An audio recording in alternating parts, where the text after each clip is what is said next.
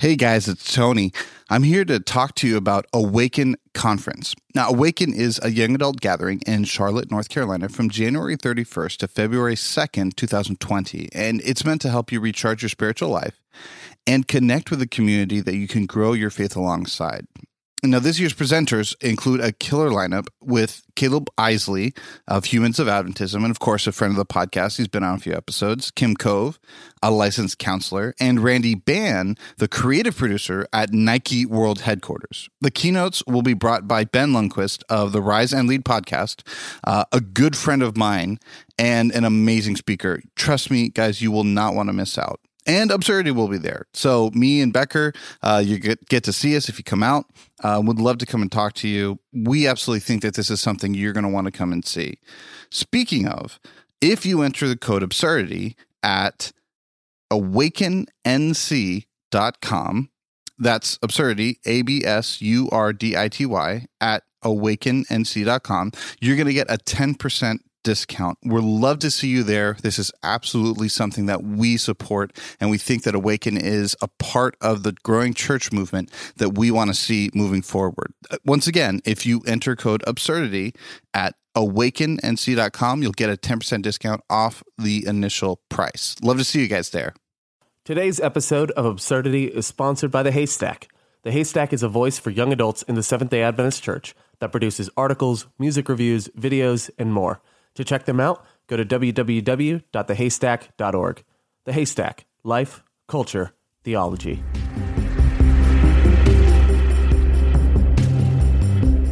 Hey guys, you're listening to Absurdity, and I am here with Tony, who this episode will be doing his best NPR impression because he's got some kids sleeping close to him, close-ish to him. I don't know how far away they are from you, literally. It's my younger brothers, so they're crashing downstairs because we have some visitors in our house. My mom runs a small school, so I'm home for a little bit of a break for about a week, and it's just been so exciting, kind of seeing. I got to see one of my best friends who works down here. I got to see all my family, younger brothers and all that good stuff. But I didn't realize how many people are staying at our house. My great grandma's here, my grandma's here. My mom is here. My dad is currently here. My sister is here. My two younger brothers are here, and we have one of the teachers at my mom's school staying here as well. So it's just kind of chaos right now. And so the boys are sleeping downstairs right now. They're about 15 feet or so abouts from me, and I'm kind of doing this a little bit early in the morning. So everyone's still kind of sort of been waking up a little bit, but you're going to hear a bunch of sounds in the background. Just prepare for that. I'm going to do my best to tell everyone to shut up with I made a bunch of weird hand signals, but just cutting across the throat, just shut it. Nice. So that'll be fun. My grandma just waved at me, so she says hi to all of our Absurdity viewers. I feel like she doesn't know what Absurdity is or what a podcast is. Not even a little bit. No, she knows a podcast. I've explained podcasts. I just tell people it's an online, an internet radio show. It's a radio program. It's just a talk show. That's what it is. It's like a radio program. Yeah. Well, so are you ready? Are you ready to hear the wonderful story of my panic attack on Wednesday after we recorded? You had a panic attack too? Okay, I just co-opted something terrible. I didn't have a full panic attack, but I did have this moment of freak out, panic, everything ends. No. Hit me. Shortly after, we're recording this episode August 17. On August 15, we recorded episode 50, Nerd Culture. Well, shortly after that episode, I was sitting in front of my computer. I wasn't even touching my computer. I was actually checking something on my phone. I was leaned back away from my computer. And all of a sudden, it just freezes and turns off. And just shuts off. And I'm like, oh no, this is how it ends, right? I had edited my audio file from that episode, but I had not saved it yet. And I'm freaking out, panicking. I pull apart my computer altogether and pick it apart piece by piece until I find out one of my RAM sticks died. So now I'm operating on half the RAM that I had before, but I fixed it, right? I launched my computer again, and now it's not reading the second hard drive that I have, which is where I have all of my Absurdity files that I hadn't backed up yet. I was going to do that soon. Now I'm definitely doing it sooner. I'm doing it this weekend. But yeah, I wasn't it didn't even register. Like the drive didn't exist, and I freaked out and I panicked. I'm like, no, this can't be happening right now. This cannot be happening right now. And I spent like I probably spent like 30, 45 minutes on Google trying to find out like why it's not showing up. Yeah. And then I opened up my computer again because this is a desktop I built like 2 years ago. So I open up my computer again, I pull out the hard drive, and I find out that the SATA cable, which is the cable that plugs your hard drive into your motherboard, the end that plugged into the hard drive cracked and like just broke, like it just became brittle over time and broke, and so it wasn't actually like plugged in.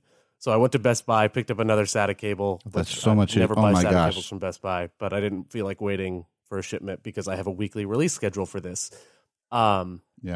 Yeah, I went to Best Buy, picked one up, and now everything's back to normal, and my life is okay. But I had this like huge panic moment of this is how it ends. Like, this feels like an ad for like some sort of a promo ad we would do for like a pharmaceutical company. Just like, you want that instant relief you feel when you realize that it was just a cable that broke and not the entire hard drive? Try SATA. Acetudafem. Ask us. No, we're good. So I haven't lost anything. I mean, even if the drive had fallen, I would have at least still had everything that's currently online. It's just it was just scary because I don't want to lose all those files. Like that's a lot of work that's gone into this. It's a lot of work. Yeah. Well, like in the thing that you never actually leave it, but to retrieve stuff like that off of a hard drive when there's been a short, I mean that's. That's going to cost you a chunk of change. So we're good now. All right, let's dive in to today's topic. I had a panic attack myself over another issue. So so we both had little panicky moments. So that's great. Do you want to tell me about your panicky moment? I mean, it's not really like it wasn't like a big. I couldn't register for classes because they have a hold because I owe like $100, and my financial aid hasn't kicked in. Like I'm sponsored, but it basically only pays for my living expenses. So, like I was waiting. I'm still waiting for my financial aid to kick in, so I can't register for classes until that kicks in. And it's like any day now. I feel you. So yeah, that's my current. It's like I was staving it up. I was really lucky because I was hanging out like with one of my best friends when I figured all that out. So I was just like, you know what, just be in the moment. Like, don't think about it. So like it was easy to kind of drop it. But like I was like, if I had been in Michigan while this happened, I would be in a corner just rocking back and forth. Like, oh man, I do not miss those days. It would not be good. good. And I don't miss the days that I haven't experienced yet of a master's degree. But that's. I didn't miss them, and I still got them back. Isn't that great? All right, let's do this. All right, so we're going to talk about Christian celebrity culture today and the good, the bad, and the ugly that comes with it. I think this has been something that's been even more pervasive now because of a lot of sexual assault and sexual abuse scandals that are coming out. A lot of moral failings of big name pastors and clergy and leaders from across denominations, honestly. Like, it's not just limited to one denomination. In fact, there's a subreddit called Pastor Arrested. And believe me, 5 minute, not even a 5 minute look, like just a 1 minute look at that will really depress you. So I do not recommend, 1 out of 10, do not recommend looking at that unless you want a sobering reality. There's a subreddit for everything. There's like literally a subreddit for everything out there now. Well, also keep in mind, like when you see those super hyper specific subreddits, it makes you feel like it's still bad. Don't get me wrong; like it's horrible when that stuff happens, but it makes you feel like it happens like so much and so often. And it's like, okay, well, like these are sprinkled in with a lot of other things that happen, but it just kind of like hyper concentrates it. So you're like, this is so totally terrible. It's like, yeah, you're not wrong. No, exactly. So we're going to talk about Christian celebrity culture, and we're not talking about it necessarily through the lens of sexual assault. I'm just saying that that's one of the things that's brought it to the forefront as something that exists. So I think we've become more cognizant of it, you know, like we all of a sudden realize how big it had become when it started to fail. Yeah, absolutely.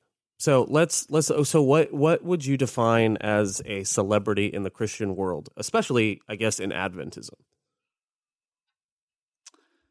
Oh boy. Do you cap it at like, or do you put the threshold at 1,000 followers, at 3,000 followers, at so being in a Voice of Prophecy video? Shout out to Sean Boonstra.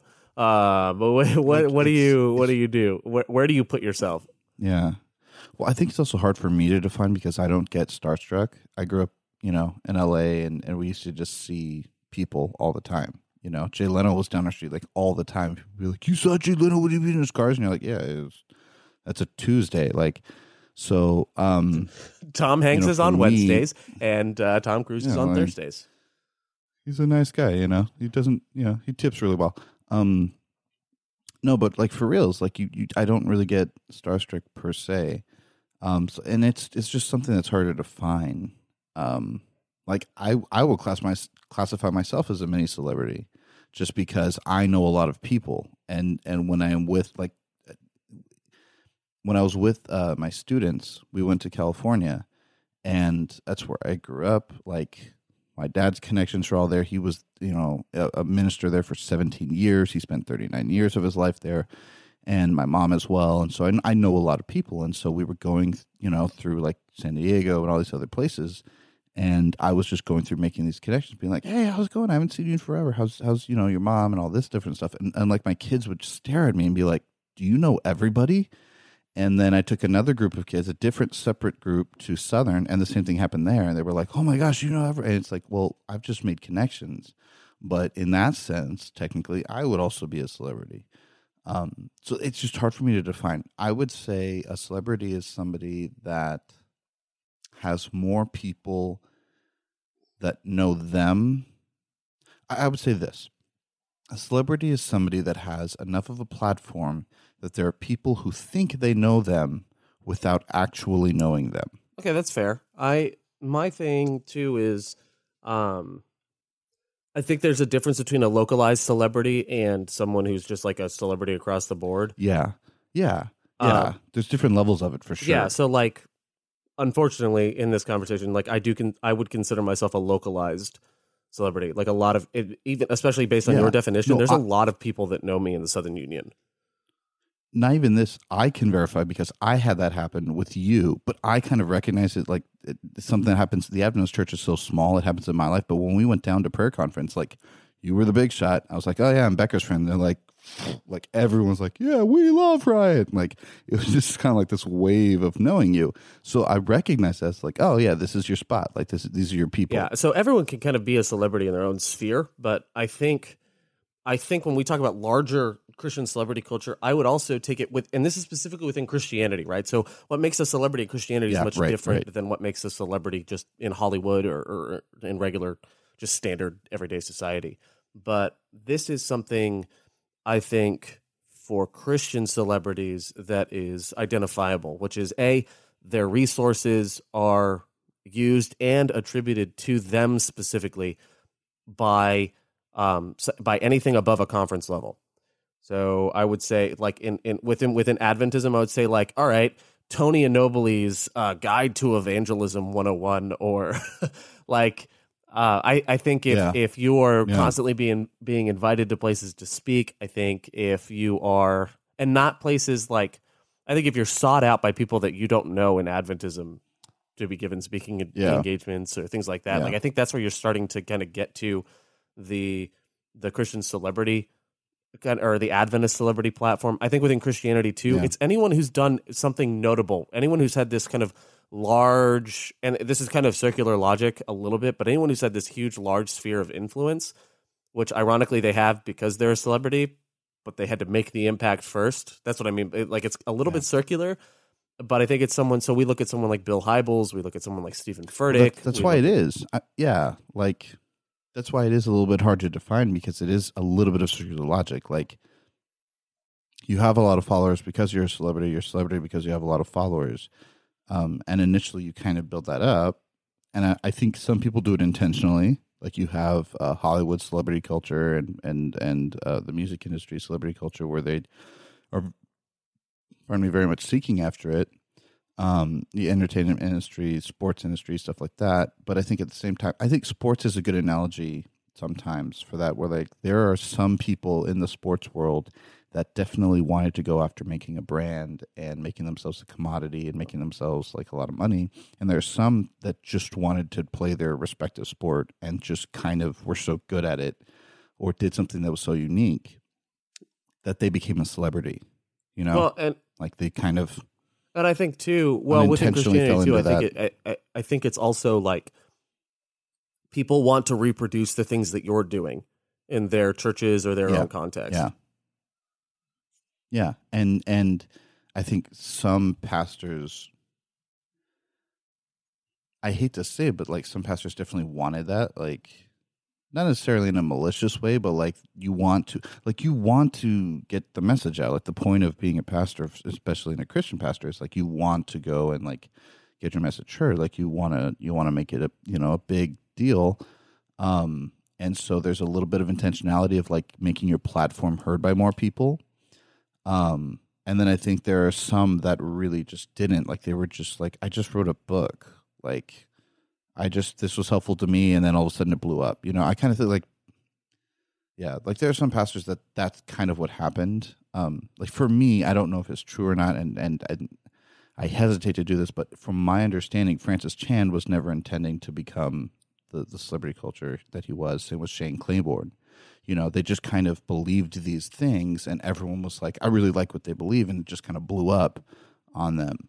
And they were just kind of still doing what they do. Yeah, but versus I think there are some other pastors that like very intentionally wrote things a certain way and did things a certain way because they wanted to expand their influence. I mean, which is not necessarily a bad thing. I think there's if you're going to write a book, like it's because you want people to read it. And I think there's a difference between intentionally marketing it so that as like a whole ton of people see it as opposed to just writing the book and putting it out there. But at some point, like if you're putting content out there that you want people to consume, then you want people to know. Yeah. You are somewhat share your experience. What? Say that again. To share your experience. Yeah. Sorry, Google Hangouts keeps cutting like the noise. If you talk when I talk, I can't hear you at all. It's very strange. No, I to me, it sounds like you've stopped talking. And so then all of a sudden you like pause for this long time and go, no, go ahead. And I'm like, oh shoot, like I cut you off. Yeah, no, that's it's really awkward. So we'll make this work. This is I don't know why it's suddenly doing it like this. It wasn't doing this before. So this is very strange. I think it's just because we have like 36 devices connected in our house right now. So I think that's why. Fair. Yeah, I think, like, if you write a book, I think, like, I'm putting out a podcast. To some extent, I want as many people to see this as possible. I'm putting out 2 podcasts with the lead podcast as well. Like, that's another one where I want to equip pastors and I want to give resources to other people, and I want to get that to as many people as possible. Now, I think the difference is I'm not doing it so that Ryan Becker has a big name. I'm doing it because I want to equip people, and I understand and accept that if I do that well, a big name will come with it. I get that. So it's kind of this weird thing where while I think that the way we treat celebrities is bad, and this is going to be my point this entire episode, so cat's out of the bag on this one. While I don't think celebrity culture itself is terrible, I think the way we treat and regard our celebrities is the bad thing. And so I actually put more pressure on the followers and the fan bases and not the actual celebrities themselves. Yeah. I think think they have a lot of responsibility to do well, but I also remember that they're human, and in a sphere where your moral failures can cause professional loss and professional ostracism, I think that's even more true. Like I think that I lean more into the humanness of our celebrities.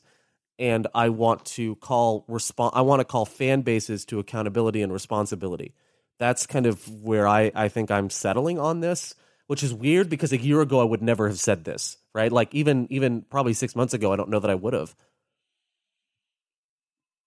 Well, I'm with you on that to a degree. I think also how you as an individual respond back to your followers. Yeah, absolutely. I think also matters.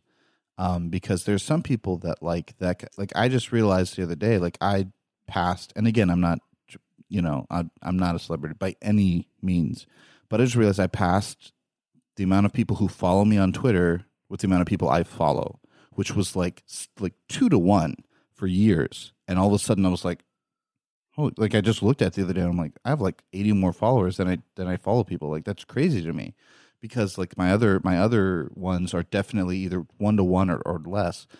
And like that's awesome to me, but it also means like I have a responsibility now to not like put things, because there's like 500 people who could potentially listen to what I say. So if I put out something like people are stupid or whatever, like I have to be aware that I'm like, look, I'm going to be held accountable to that now, because now all of a sudden people are following me, versus when it was 28 people and 2 of them were named Bob, Sanderson. I'm like, that's not a real name. Like it doesn't matter as much. You kind of have that freedom. So how you respond back to that, I think, is also huge, because you have some people, especially in the Christian church, that respond back with, and again, this is very millennial, but a lot of authenticity, a lot of genuineness, and they don't let their celebrity change them. And there's some people that respond back and allow it to. They allow themselves to be put on that pedestal, and it's like, all right, well then you better come up with this. Yeah. It's the best way I can describe it is like, if you come up and ask for the pulpit, you better be bringing it. I've had pastors, it's a pet peeve of mine. When pastors ask for the pulpit someplace, they're like, no, I have a message I need to share. I'm like, well, dude, you better knock this out of the park. It better be at 12 on a scale of 1 to 10, because if it's not, like, that's the level I'm grading it, because you have now just, you know what I mean? Like, yeah. But when you are asked to come and speak, I have a lot more grace for the student who, is asked to speak for Student Week of Prayer. Like, I have a lot more grace for them. They cannot do as well. They can kind of roam around because I'm like, you were asked, this wasn't something that you looked for. So to me, I think the way that you respond to that followership, I guess, the way that you respond to your celebrity is also a determining factor, for me at least, in how I treat you, how I think of you, how I perceive you. Okay, that's fair. Like here's the thing. You've done it really well, Brian. You've done it really well. Everything is nuanced. Thank you, Tony. I appreciate that. Everything is nuanced, right? So I, when I talk about this, right, I agree with you. I'm just saying that my primary focus in this conversation tends to be on the fan base, and it looks like yours also is on the fan base, but also is on the response of the celebrity. Yeah. So because we can't do anything about the celebrities. We can do something about ourselves. We're not as on the level fan where base. we can talk about. Yeah, and that's exactly it. It's like, how do I, perceive these people? Do I hold them up to a pedestal type of thing? So let's talk about it. What's good about being a celebrity. Like for me, well, I think when I think of a celebrity, like that's someone who has a lot of influence. That's someone who has a lot of, and it's a double-edged sword, but someone who does have a lot of influence, someone who does, like, if my passion is equipping pastors and I become a celebrity doing that, then I get to equip more pastors. So it becomes like this thing where your influence can be something good. It also means that you get a lot of opportunities. You can make decent money because of the extra opportunities. And I think as well, you have the opportunity to make really cool connections. Like, I actually think it's awesome to be connected in places, like just random places. And the other thing is, I think you get, as a celebrity, especially within Adventism, I've seen this, you get a seat at the table. Like, you get a voice in the big in the big powerful rooms. And I think that being a celebrity in Adventism actually drives you or propels you into leadership circles.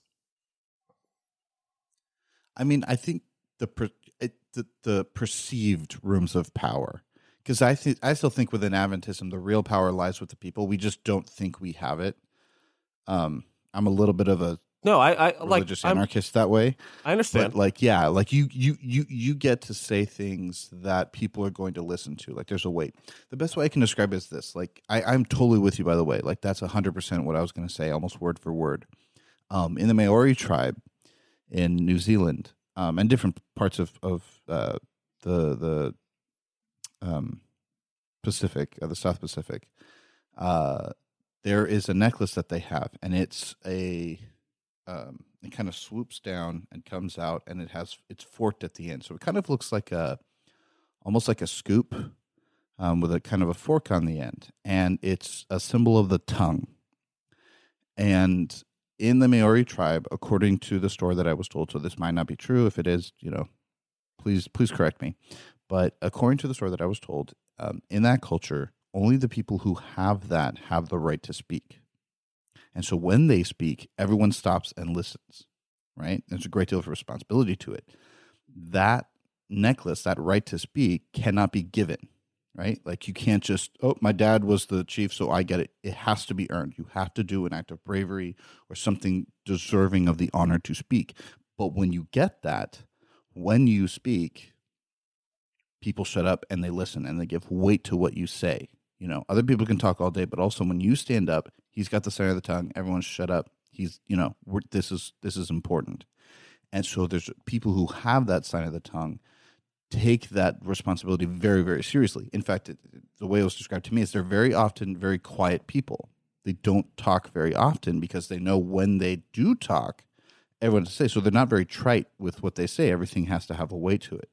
And I think that's the best way to say it is that when you become a celebrity in the Adventist world, you're given that sign of the tongue, because we can shout all day into a void. And sometimes it feels that way a little bit, as young pastors, where you're like you see issues and you see culture that needs to be changed and you're like doing the best you can, but you kind of feel like you're just shouting into the void and it's just bouncing around and hitting you back. And every once in a while you get kind of a response, like a little thing, and it's like, oh man, it's so awesome that you could have this influence. But when you become that celebrity, you have that tongue.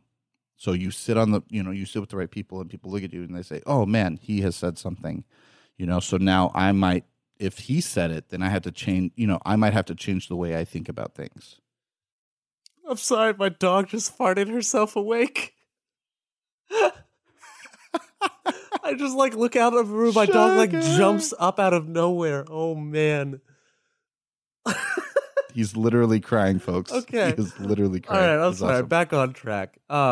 That's significant when you recognize the weight of your words as a celebrity, and you recognize the danger and also the good things that come with it. So, but it's a lot of good. Yeah. I at least for us, I know part of the reason why I wanted to be on this podcast is because there are things about our culture, like it's just so perfect. Like I think this is Absurdity really is a podcast for our time because there are so many things in our culture that I think are absurd and ridiculous and need to be changed, and we need to start talking about it.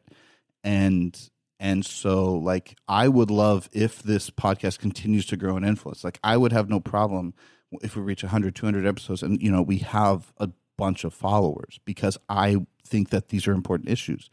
I don't really care if my personal Twitter gets high because I just sit there and retweet, like soccer stats and, funny cat videos. So like to me, that's not that big a deal. So there's certain parts of my life about things that I think have weight. And I think being a celebrity is important because it's like, I want to talk about these things that to me matter. Yeah.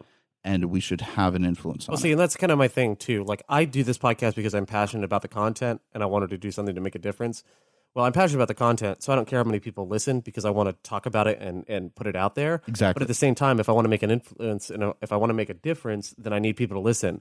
And so there is this, like, I can't sit here and be like, yeah, I didn't do this with the intent of growing into this big pirate radio. Yeah, like I did. I absolutely did create this, and we always create with the intent of people following. Like I don't, and people taking in and consuming the content that we create. So with that in mind, like I don't want to be intellectually dishonest, basically, is my point. Like I did this with dual reasons. But let's talk about this then. What are the dangers of celebrity culture? Oh my gosh, there's so many. The biggest one the bad outweighs the good almost. Almost. It almost does. Well, for a lot of people, there's a crushing amount of responsibility. On a very small micro scale, pastors' kids are local celebrities, oftentimes very local, but sometimes a little bit more so. And there's a crushing amount of responsibility that gets put on you. So as a child, I mean, we see it with child actors all the time. I mean, how many times do we see a child actor that like was a legitimate child star make it out of there sane? You know what I mean? I mean, it's almost like an exception to the rule. Yeah. Like we're like, wow, Zac Efron actually did it. Like he's looking good. He's not, addicted to anything. Like, yay, that we know of. Like it's, there's a ton of pressure. So that's not good. And so okay, so it's very bad for kids, but a lot of adults can't handle that pressure either. A lot of them crack as well. It's not like, adults sometimes are a lot of them can't handle that. So there's a lot of pressure. I think the other thing is you get put on a pedestal, to where the Messiah complex becomes much harder to deal with. If you don't want to be a celebrity, it's like walking on eggshells. You have to walk such a very fine line because every part of your life is going to get combed through. Yeah, you start to and you can start to resent people. You can resent the people who made you. Yeah, you can get very resentful because you're like, I don't want it. And so like there's two, that the pendulum, there's two ditches to that. The one is that you become resentful. The other one is that you like, it goes to your head and you become this like, I am the greatest. Yeah. Like, like Michael Jackson, all of a sudden he was the king of the world and everything. And it's like, well, I mean, he was a really good musician and a really good artist and a really good dancer, but it wasn't like the dude was curing AIDS. Mm-hmm. You know what I mean? Like he wasn't actually contributing like in a world where it's a post-apocalyptic world, Michael Jackson would have kept us happy, not alive. You know what I mean? So you kind of get this overinflated sense of self, and usefulness, and that's the danger, I think, of celebrity. And within Christian culture, there's an even deeper push on both sides of that, which is the fact that when you become the central focus of attention, you are constantly having to push that back to God, because the temptation is to constantly, it is just there thrumming in the background. And it's really there for every pastor to a degree. Yeah. But the more people give you weight, the more temptation is there to be like, I have come down from the mountain and I shall ye spaketh upon the. And if you're not spending a lot of time with God, like the reason why Moses never really believed his own stuff is because he spent so much time with God. Like the reason why he didn't go full on Saul is because, King Saul is because he was spending a lot of time with God. He totally could have. He totally could have lost it and just been like, yes, I am your savior, instead of giving it to God. And so that I see a lot in the Christian celebrity cultures. A lot of times the focus comes off of God and it gets put on you. Well, I think the danger of being a celebrity, now I'm talking about the fan bases, which is kind of where my focus is anyway. Right. But my issue with celebrity culture and the danger of it is that people start to project their experiences through your life or through your ministry. Yes. Oh my gosh. That's a big one to me. Like, and I think too, how do I want to say this? Because this is really frustrating. You associate your spiritual identity with this person. And through their experience. So I think we were going with that. Yeah. Like they become the expression of your faith. Through X. Yeah. Yeah. Oh, I came in through the church through this Paul person, talks through X about. person. Yeah. And it's like, no, you came to the church through Jesus. Yeah. Like that person may have been the conduit God used, but God was the one who brought you in. But I've heard that over and over and over. Doug Batchelor this person. Even Ryan Becker. Like I've baptized a few people and they'll say that. Or I was trying not to say names. But all right, no, like there are people, Stephen Furtick, Carrie Neuhoff, like Craig Rochelle. Like this isn't, listen very carefully to anyone listening. This is not a witch hunt podcast. I'm not scapegoating. I'm just saying, like, and honestly, that people say Doug Batchelor brought me into the church is not Doug Batchelor's fault. Like, it's their fault for not understanding that God is the one who brought them in. And yes, there is the responsibility on leadership side to make that clear. Absolutely. But at the end of the day, people are people. We can't change like it's us. We have to do that. I've had that with organizations, dude. Like I had somebody say to me, "Oh, I came into the church through I came back to the church through GYC," and I wanted to be like, "No, you didn't. You came to the church through Jesus."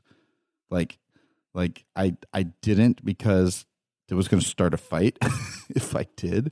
So I eventually kind of worked with this individual, and that's the other thing is like a lot of times you'll hear this and it's like a one-off. Like I don't really know you. I was very lucky that this individual who said it, like I had a relationship with them, so I could like speak into their life a little bit. But that was my struggle. Was like, dude, no, you didn't. Yeah. Like you came to the church through Jesus. Like he spoke to you through that, but that's like he's also working through other people. Well, and this is actually so the other issue with celebrity culture, in my opinion, is that people use celebrities in the Christian world as proof of their faith. So I look at someone like Stephen Furtick, or someone may look at me. No, this happens in every local church with a pastor. Let's just like, this is not even like greater. This is one-on-one. Any leader, anyone you look up to, right? The people you look up to become that expression of Jesus Christ in your life. And like, for some reason, we just do that. And so when Ryan Becker fails, his church members go, oh, well, then is God even real if this pastor was lying to us about X, Y, or Z, or, if he couldn't even do it and he's the one preaching that Jesus is the one who frees you from this stuff. So it's like, we literally use celebrities and other people's stories as proof of our faith as just regular human beings, and everyone is a regular human being. Like, and it's so frustrating to me because I have an issue with this in general, because what we say is, people, when you bring someone into the church, it should be, you're supposed to be Jesus to other people, right? So they're supposed to see Jesus in you, and it's how well you treat people and how kind you treat people, you see Jesus in them. And then once they're in the church, we say, okay, stop looking at people because people will mess up. Look at Jesus. And it's like, well, hold up. They were always the same person. Why can't we just tell people to look at Jesus the entire time? There was at the summer camp I worked at last summer, they had a thing called Jesus to Me, and it was at the very end. And what they would do is publicly go up and say people who had been Jesus to them. And one of the big things that I did when I was there, one of the things I'm very glad is I said, we need to adjust this. Now, there was a lot of change happening, so there was a lot of pushback when we removed that.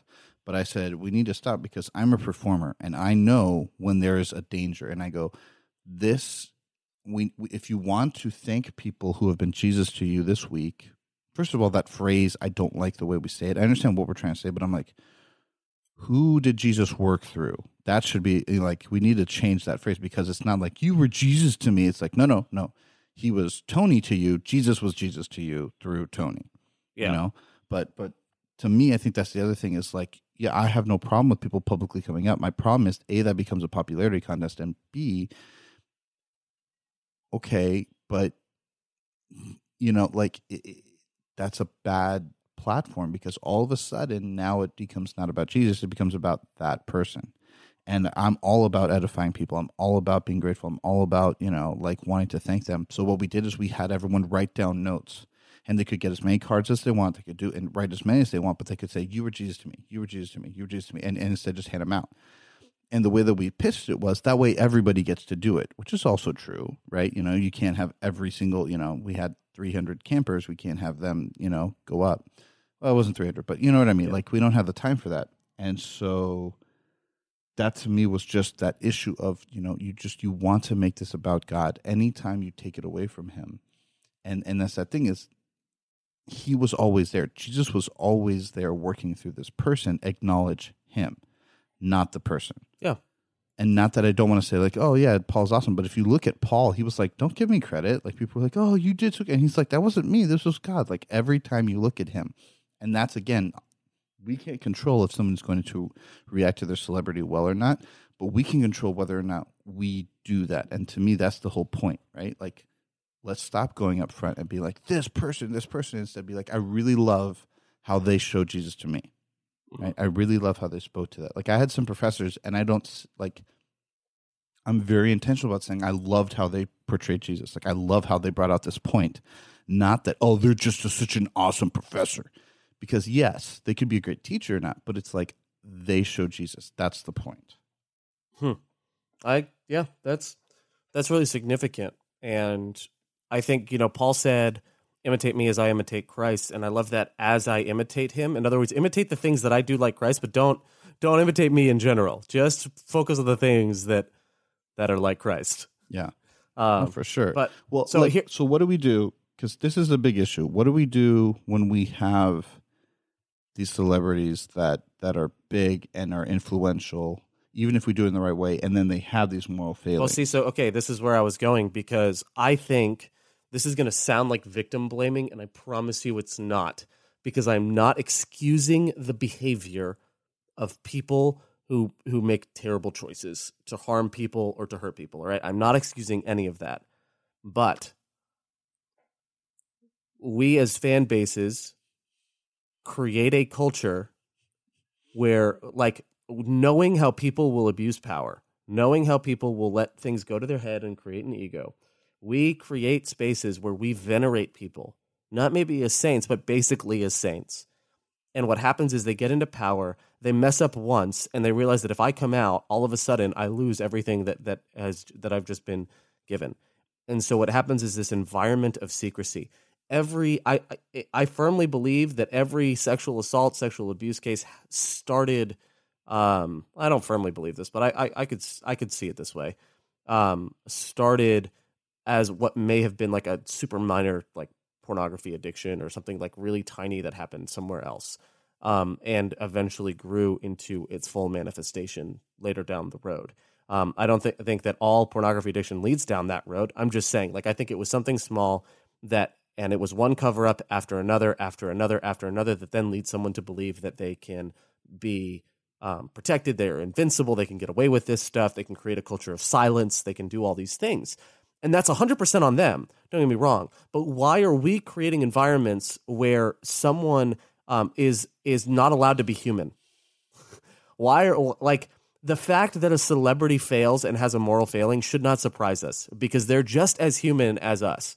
That's what annoys me is anytime a celebrity has a moral failure, we pretend to be shocked and outraged and oh, they're so hypocritical. Well, yeah, everyone is. That's the entire point of looking to Jesus, the one person who isn't, right?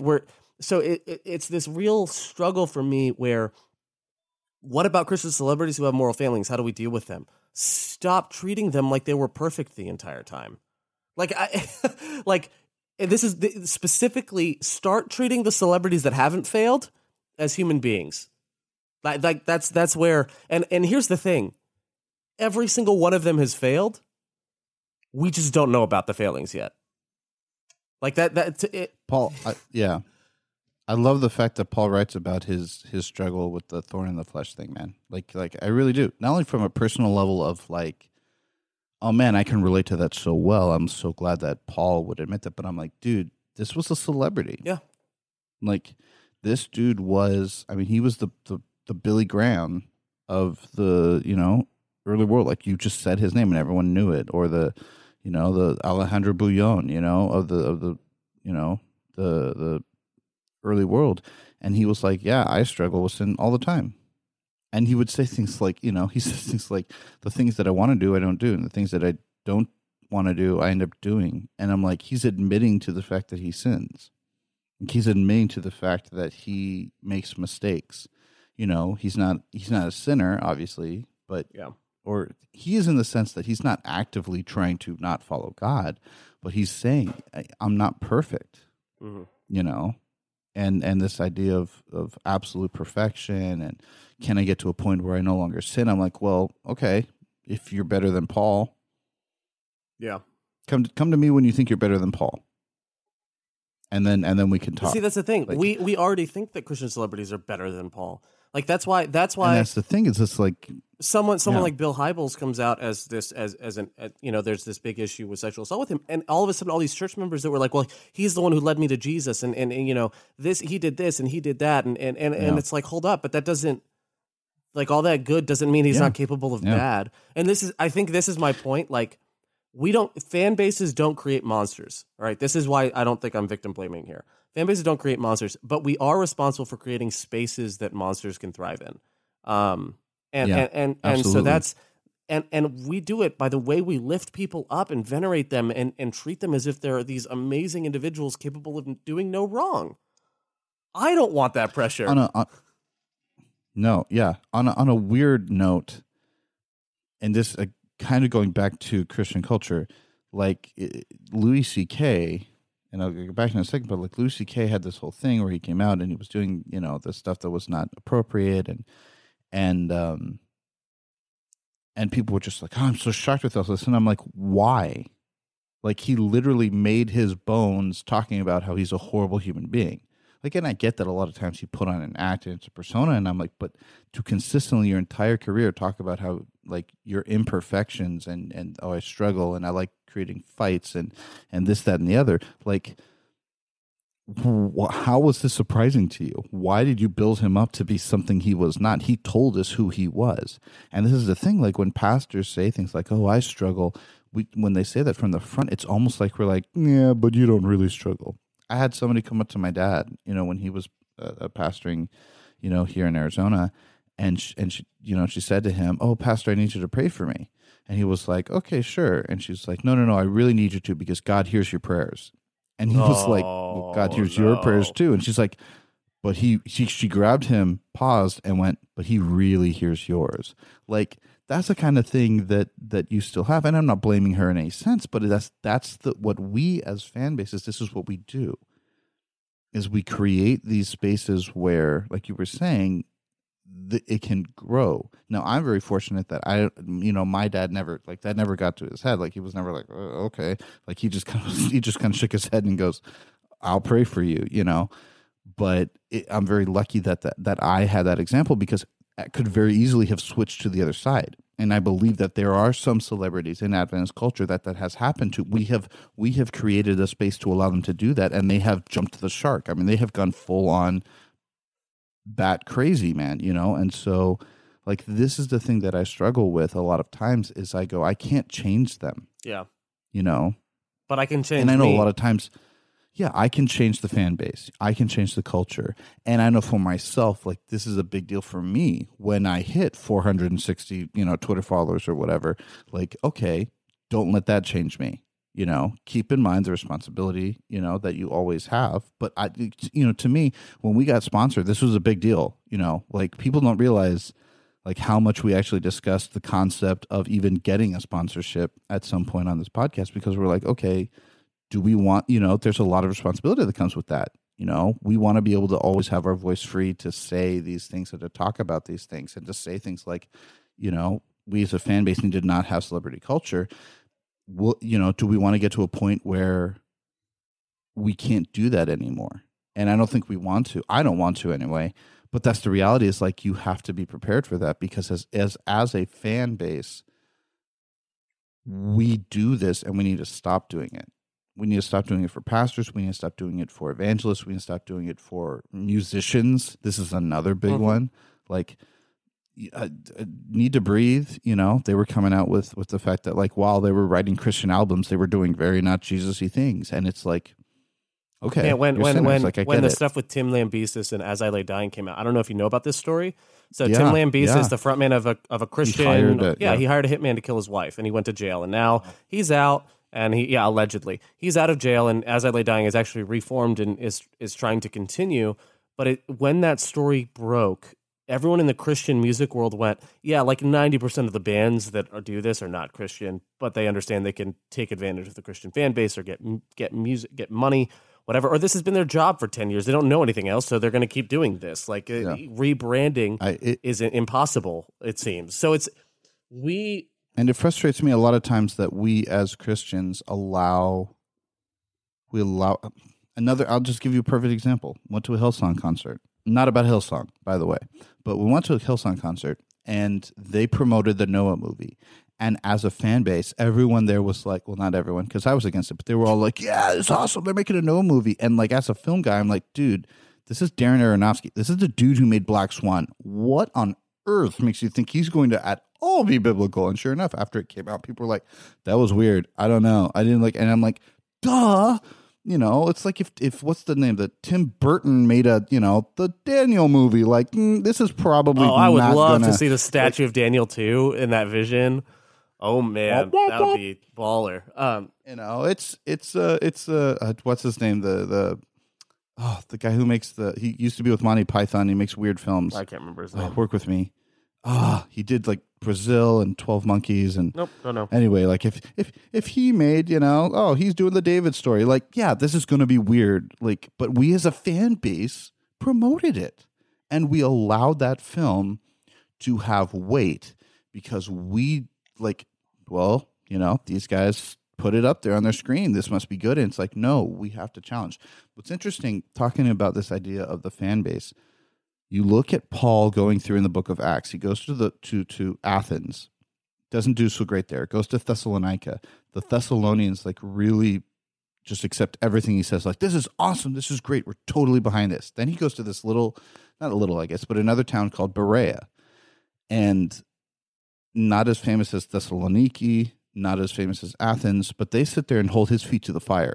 You know what I mean? Like they really, they sit there, and it says every day they went and checked the scriptures to verify what he was saying was true. And it says they were more honorable than everyone else. Like this is good. Yeah. This is what you want to see, because they were sitting there. They did not allow Paul, his celebrity, because they had to know who he was. They did not allow him to affect it. And they were like, we want to make sure this is true. We want to make sure that this guy's saying it. And I go, that's the attitude we need to have as a fan base, is trust but verify. Like, I trust that what you're saying is true, because this is the other danger that comes with that. And this has happened to quite a few Adventist celebrities. I can go off the deep end and start saying some wacko, like crazy, like this has happened historically. The same dude that was in the 1888 conference that was like, salvation by, Jesus and grace and like all this amazing stuff that Ellen White was totally behind, ended up becoming anti-Trinitarian and believing that Jesus wasn't really God. Like he went off the deep end and went crazy. And if like people like followed him, and Ellen White's sitting there going like, well, we don't really believe this. And whether or not you believe in Ellen White, like leadership basically said, this is not what we support. But I go, but that there were people that followed him just because, E.J. Wagner, because it's E.J. Wagner. And this has happened so many times. And we have a current big celebrity right now that is saying he's not a theologian. First off, he's not a trained theologian at all. He's not a biblical scholar. And yet he is saying crazy stuff that is not biblical and not good theology. And we're just simply following him. And a lot of other people are saying like heresy, like they're saying heresy, but because they are a celebrity, we are not willing to hold their feet to the fire. We're not willing to sit there. Not even because they're a celebrity, but because they had a positive impact in my life, then suddenly they're not capable of doing bad. Yeah. Just because somebody said truth one time doesn't mean they're going to say it every time, because unless I am constantly submitting my life to Christ, which I want all of my followers to do that, by the way. This is one of the reasons why I'm single, is that I refuse to marry somebody who wants to marry a pastor, because I need somebody who's willing to hold my feet to the fire and not just be like, he's just so awesome, I love him so much. Like, I want somebody who's going to kind of be like, dude, that's crazy. That's funny. My luck is I can't find anyone that will touch ministry with a 10-foot pole. So I'm the That's exact. Also another. There are many reasons why I'm single. Ladies. Okay, so let's kind of retract this then, because we're talking about Christian leaders or celebrities who have moral failings. And here's my thing. If the moral failing is of a personal nature that doesn't actually like actively victimize someone else, I'm more of a fan of like putting them through some sort of rehabilitation thing. For sure. But if it's someone who actively has victimized people, I think that's when you give up the right to, or give up the privilege that you've been given in being entrusted with people, right? Like if I'm entrusted with the code to a bank vault and I break in and steal money once, guess what? I'm never going to be given again. So it's this thing where even if you don't break into your own vault, you know what I mean? Like if you're given the trust to this vault, but you rob a liquor store on the side of the road, it's like, okay, we're not going to trust things that are important. So if you're entrusted with the care of people, with God's people, and you fail by actively victimizing them, then okay, that's it. From in my view. But if it's you can work in kind of you can get a job elsewhere, you can do something different. But as far as that, it's gone. But if it's a personal moral failing, I'm kind of on I'm on the side of like, let's get you help and get you taken care of. That's that. Once they have that moral failing, that's where I think, because we all struggle. Yeah, and I think every time. I think the other thing that we need to do is we have to have grace and abundance, and we have to have judgment in rehabilitation.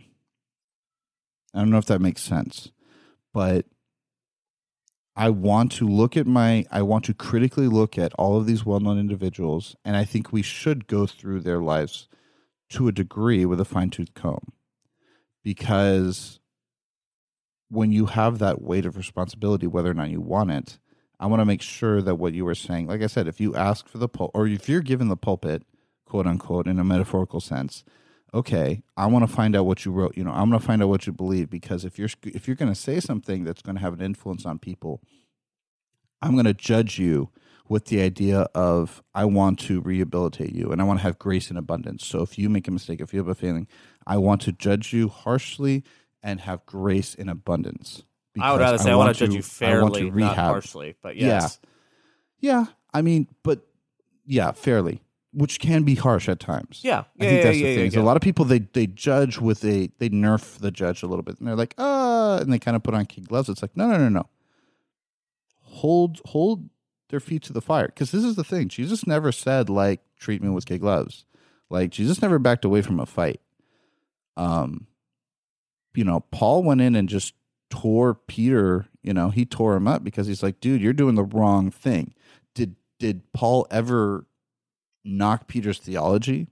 No. Did Paul say Peter shouldn't be a leader? No. But Paul was willing to call him out, absolutely, and be like, dude, you need to get your head on track. And that's how that's what we should do. We should treat our celebrities that way. Because again, I can't judge them, or change them. Like there are not a lot of people in that world that are that high. I am not that high. I'm close. I'm not in their stratosphere. So like, I need to then affect the people around me, which is, okay, we need to stop putting on these blinders, putting on these rose-colored glasses. No, let's actually hold them up. Let's take them to the standard. And then when they do fall short, let's have grace and abundance. Yeah. Well, I think... And absolutely say, build you up. I talked about this in a prior episode on Adventism's Cling to Relevancy, which is probably like 10 or 15 episodes ago. But I also think, a good one. We as a fan base, I think we need to find security in our own faith instead of looking for it in others. I think we need to look at our own journey and find security and find our firm foundation in Jesus Christ on our own instead of basing it on the experience of other people. I think that's huge and significant. I mean, even Bad Christian recently did an episode on Benny Hinn, and they interviewed his nephew. And his nephew used to be involved in the ministry, used to be a really kind of big name in it. And the dude himself, if you've looked at any Benny Hinn videos where he walks up and he taps people and they're healed and all this stuff, right?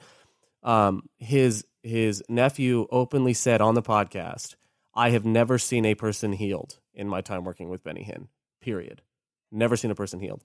So, like, to me, I almost don't even trust the miracles that other people experience. I only look at the miracles. Like, I can see them as affirming and encouraging, but I can't see them as, like, this is proof for me that God exists, that someone else, like, for me, I want to look at it through my own experience and say, Jesus, what are you doing in my life, and yes, I fully understand that then you risk subjectivity. I understand that. And I think there are some objective measures for faith and for the reality of our beliefs, but this podcast isn't necessarily about those, so like this episode. But I just really want to stop living my faith through the eyes of others and through the lives of others. Yeah, I think that's the correct application. Paul says, work out for yourselves with fear and trembling your own salvation. A lot of people translate to that as like salvation by works and all that. To me, that's the correct application of it. Whereas don't just accept that you know what I mean? Like, work out how your salvation works for yourself, your own theology of it, because don't say it was like, oh, well, Paul told me no, you have to come up with it in your own mind. You have to figure out for yourself your own spiritual identity, work out for yourself, because this is a very serious thing. Because again, to say I came in through Apollo, or I came in through Doug Batchelor, or I came in through, the dude at Pioneer Memorial, Dwight Nelson. I came in through Sean Boonstra. I came in through, Mark Finley. No, you didn't. You came in through Jesus. And you need to work out for yourself why that is important, because humans are going to let you down. Yeah. This is the ultimate problem with celebrity, is humans are always going to let you down. There's only one person on this earth that never let anybody down ever, and that was Jesus Christ. He's the only one. Everybody else is going to do it. Yeah. Well, and it's hard because technically, I think Jesus did let people down, actually. Yeah. But he did it not because he failed, but because he didn't meet the expectations, the false expectations that they put on him. Like, I guess that's, yeah. And I think that's a better point of celebrity culture, right? people made Jesus out to be something he wasn't. If you're disappointed in Jesus, you are the problem. Yeah, that's fair. I think that's fair. That's a really good point you made. I never thought. Yeah, Jesus absolutely failed. I just discovered something. Yeah. All right. Yeah. Well, now we know what we're preaching on tomorrow. We did it. Yep. All right. There's a sermon in there somewhere for sure. No, that's a really good point. No, Jesus for sure. did fail people. He wasn't afraid to fail people. But he did not try to live up to people's false expectations of who he was. And I think that's really important. But yeah, I think there's a whole lot of celebrity culture, and here's the thing: I respect every person that you named. I respect Mark Finley, Sean Boonstra, Dwight Nelson. Yeah. You name it. They have incredible ministries. Yeah, I do. Yeah. Like I love what God has done through them, and I may not agree with everything they say or believe, but I respect them a lot for what they've done. Man, I know I don't necessarily agree with Doug Batchelor on everything. Especially some major things. But I baptized someone last year that came to the church because they were watching Amazing Facts, to the point that I didn't even have to do introductory Bible studies with them because they knew it all. Like, and that's he has an incredible ministry. Can we acknowledge that people are just people and people will fail? I will fail. Tony, that's the reality. You will fail. Yep. Like everyone is going to fail. And that's just expected. That's just a part of life. Exactly. And I think that's why, to a degree, I hate the fact that we as a culture now go back and we see, look at this. 8 years ago, this person said this thing. And I'm like, yeah, 8 years ago, I thought blonde tips was a good idea for my hairstyle. Man, okay? I love that. We all do dumb stuff 10 years ago. Hello, we all make dumb mistakes. And I think that's the big thing for me. Is like what you were saying with the idea that they're human. I can totally respect the fact that they have allowed God to work in their lives in an incredible way, and God has used them in a mighty way without not taking into account their humanity and being like, yeah, they're going to say crazy stuff. Like the same thing with Ellen White. Like that's why I believe Ellen White is real, because I can separate her propheticism for me from her humanity and be like, sometimes she said stuff that was just like, nah, that's not real. Yeah. But she was saying that. And there are moments where just because she said some things that are not right doesn't mean that every single moment, like she said some things that are incredibly profound and good, and they have spoken into my life in an incredible way and allowed God to speak into my life in an incredible way. But I don't hold her up as a celebrity either. Prophets, and the fact that I did look at her life and learn about her as a human made her so much more relatable. That's the thing. Prophets can be wrong. I mean, and that's like fact. In 2 Samuel, David's like, hey, God's in a tent. I'm in a palace. Let me build God a palace, like a temple. And Nathan's like, yeah, God is with you. Go ahead and do that. And then legit that night, God approaches Nathan and is like, no, not at all, actually. No, I am not. That is not what I want. That's never what I wanted. Tell him to stop doing. I think it's 2 Samuel 7. You can look this up yourself. So it's like prophets can definitely be wrong and people can be wrong. And I think, look, honestly, I think all the current moral failures that we're seeing, I think all the exposés, all the exposing that's happening within the denominations and within Christianity, I think it's a giant wake-up call to us. That's what I think it is. Yep. I think it is a giant wake-up call to us to remember our place and to remember who we are, and to avoid those pitfalls and create a system where monsters can't keep thriving like this. It's so painful, and I'm tired of seeing people hurt. It's going to be painful fixing what we have allowed to grow up. And the way that we move forward, I think, is exactly what we were saying, where let's not, because if all we do is just seek out and find the monsters that we've allowed to grow, we're just going to keep doing this. Like it's going to be a never-ending battle because we're allowing more to grow. We don't create them; we allow more to grow as we do this. So it's like we need to also move forward and say we're not going to allow this type of culture. Yep, we're not going to. We're not going to build up. I hate to say it, Franklin Graham, to the point where he can, actively support someone who is not only living in sin, but is actively breaking one of the commandments of God on an almost daily basis.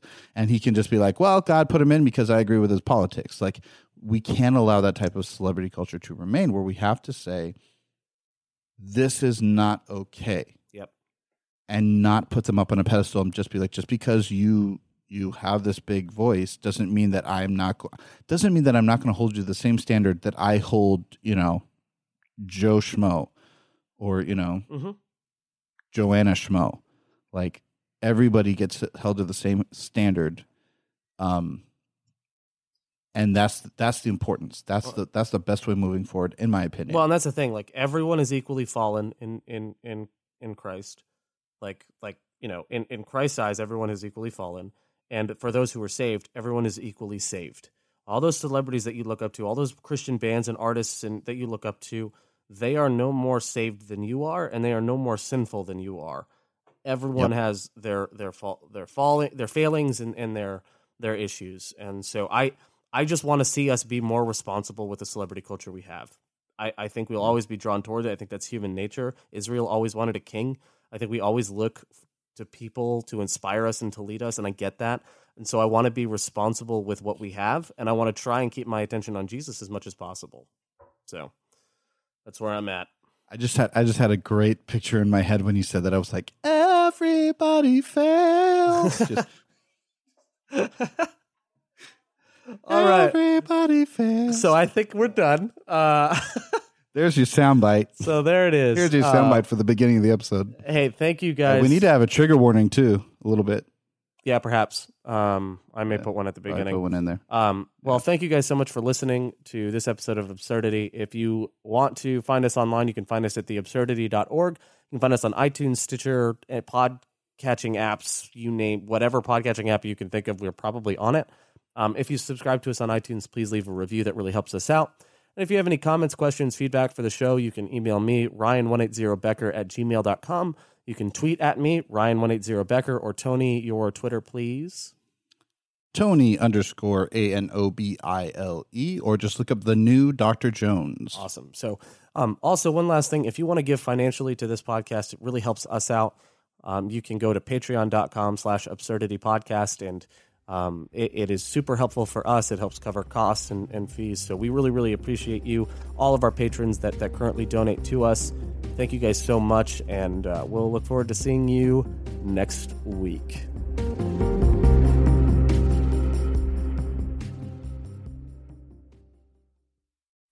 Today's episode of Absurdity is sponsored by The Haystack. The Haystack is a voice for young adults in the Seventh-day Adventist Church that produces articles, music reviews, videos, and more. To check them out, go to www.thehaystack.org. The Haystack. Life, Culture, Theology.